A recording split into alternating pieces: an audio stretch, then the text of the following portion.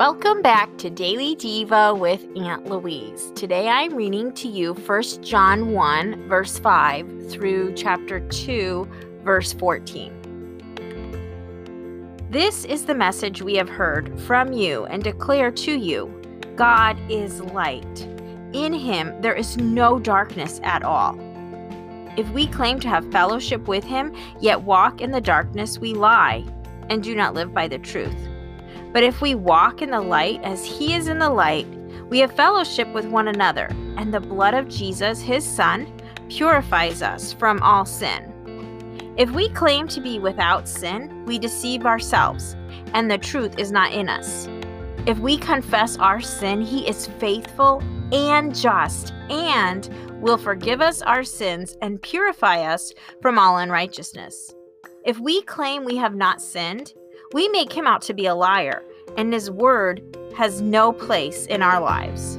My dear children, I write this to you so that you will not sin. But if anybody does sin, we have one who speaks to the Father in our defense, Jesus Christ, the righteous one. He is the atoning sacrifice for our sins, and not only for ours, but also for the sins of the whole world. We know that we have to come to him if we obey his commands. The man who says, I know him, but does not do what he commands is a liar, and the truth is not in him. But if anyone obeys his word, God's love is truly made complete in him. This is how we know we are in him. Whoever claims to live in him must walk as Jesus did.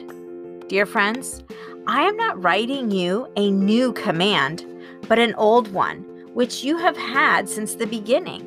This old command is the message you have heard. Yet I am writing you a new command. It is true. Its truth is seen in him and you, because the darkness is passing and the true light is already shining. Anyone who claims to be in the light but hates his brother is still in the darkness. Whoever loves his brother lives in the light, and there is nothing in him to make him stumble. But whoever hates his brother is in the darkness and walks around in the darkness. He does not know where he is going because the darkness has blinded him. I write to you, dear children, because your sins have been forgiven on account of his name.